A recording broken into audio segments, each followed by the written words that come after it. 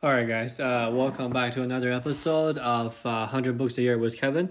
Let's talk about the 6 habits that our author guy,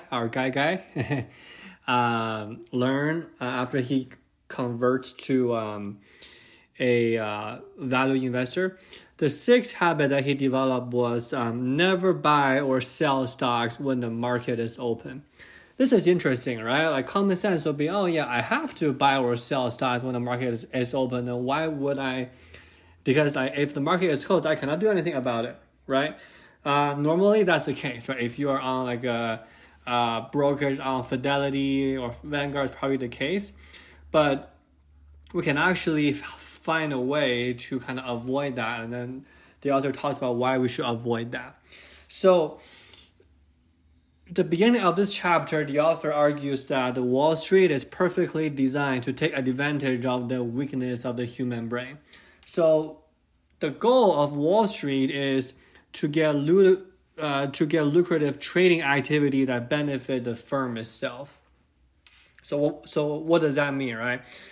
If you're familiar with Robinhood, right? They are saying, hey, free trades, but they are making money from a payment per order flow. I think we had a detailed podcast, I think January of this year when the whole Wall Street bets situation happened.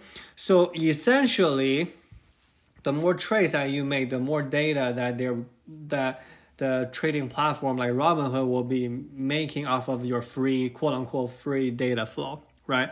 So author say, hey, you want to become a long-term value investor, you need to invest in a handful of great but undervalued business and stay put.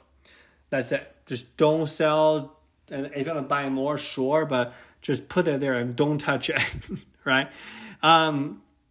So that's kind of like the incentive differences, right? For Wall Street is you get rewarded for activity. And then for his, say, shareholder of his fund or for regular long-term investor, you get rewarded for inactivity. Let me repeat that, right? So for Wall Street, you get rewarded for activity. For his shareholder, for his fund, for all the value investor out there, you get rewarded for inactivity. I think that's actually really, really cool. So for our author to succeed, he needs a circuit breaker. This is well documented in books like Nudge or Thinking Fast and Slow, right? Or some of the Dan Mary's book. It is well documented where we need to kind of develop a quote unquote nudges to prevent us from doing anything rash, right? Doing anything irrational. So in this case, this is one of his circuit breaker that he's doing, is he doesn't trade stocks when the market is open. He just don't do it, right? Because let's say if you put in an order for a stock when the market is open, and then you are like your curiosity, right? You're emotionally invested in it, and you track the process over time, then you might sell when it drops or something, right? Like, so you're not really doing long-term investing. So here's kind of how he does it. I don't know if he's still doing it this way, but during the time of this book, I think it was published back in 2014, that was 8 years ago, he was doing it like that. So what he will do is he will email his brokers after the trading hours has ended. And then the next day when the market opens, the broker will place that bet for him. So essentially, he's not trying to time the market, right? Or get an edge on the market. This is what Ben Graham said in Intelligent Investing, is that we have to try to make the market our servant, not our master.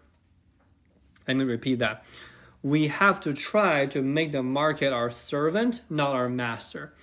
This is very, very profound in my view, because most of us, when we trade, when we invest, when we buy stocks or do quote-unquote short-term day trading, we are making market our master, right? We are kind of taking order from the market and say, hey, if you go up, I will buy more. If you drop, I will sell. that is what most people does. Like the whole buy low, sell high crap is actually not very many people actually get to do it that way, right? So this is a way that the author developed to kind of break his decision momentum so that he can actually have a way of, what's the term? Catching himself in the act when he's making investment. Let's put it that way, right? So coming all the way back, right? So this is why the author is saying that this is something that we need to talk about is that we are actually not wired to deal with constant flood of price information. And that is not really the intent for investing. Like, you don't need all that noise. Right? The more noise it is, the worse decision that you could make because of the fact that there's a lot of noise in there. So here's the rule. The rule is keep the market at a safe distance. Don't get too close into it, right? Treat it as like maybe the sun, right? Like if we fly towards the sun, then we're going to get burned up, right? It's going to be hot over there. So don't let the market invade your home life, your office, and your brain. Just make sure that whenever you're trying to do a bet, right? Let's say you've done enough homework on the pricing on Monday. It's okay. You send them an email to buy a certain amount of shares Tuesday, and it doesn't matter how quickly he or she or your broker does it for you, right? So that is our 6 habits is never really buy or sell the stocks when the market is open.